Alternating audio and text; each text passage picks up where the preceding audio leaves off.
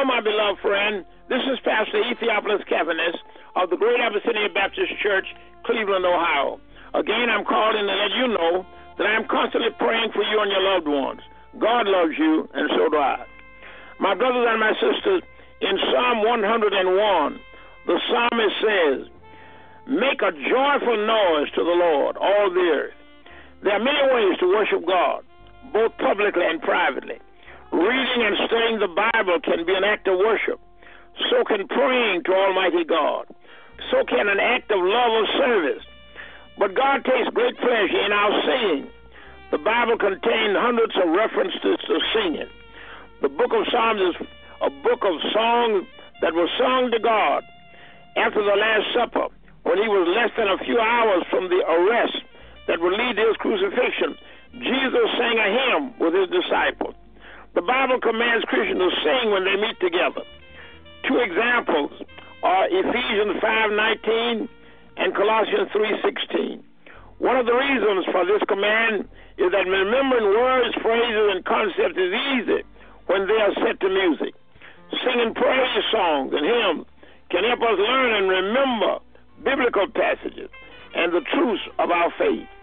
It is believed that Philippians 2:5-11, which describes Christ's humble obedience and subsequent exaltation, is the text of an early Christian hymn. But what should you do if you don't sing well? God knows that some of us can't carry a tune, but he tells us to sing anyway and to sing from the heart. The sounding cymbals were not too musical. They sounded more like noise when you were playing them well with all of your might. The truth is that any praise to God is sweet music to his ears. Any praise to God is sweet music to his ears. So if you don't like to sing, or your singing isn't the best, don't let that stop you.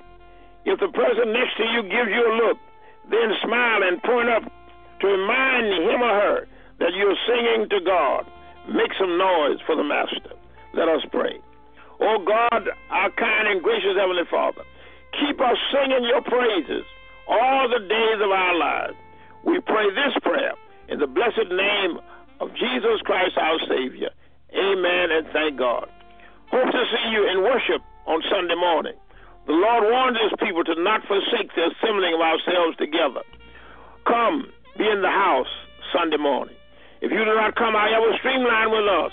Great Abyssinian app. Also, Sunday school with us at 9 o'clock Sunday morning. Sister Carolyn Cartwright, Deacon Jimmy Wilson, along with Superintendent Claudia Jackson, will welcome you. Join us in Bible study and prayer meeting Wednesday evening at 6 o'clock p.m. Deacon Melvin Haynes and wife Jan, along with Claudia Deal, Deacon Allen Clay Brooks, will welcome you. See you then. Until then, be safe, be smart, be diligent, be vigilant, be well, and be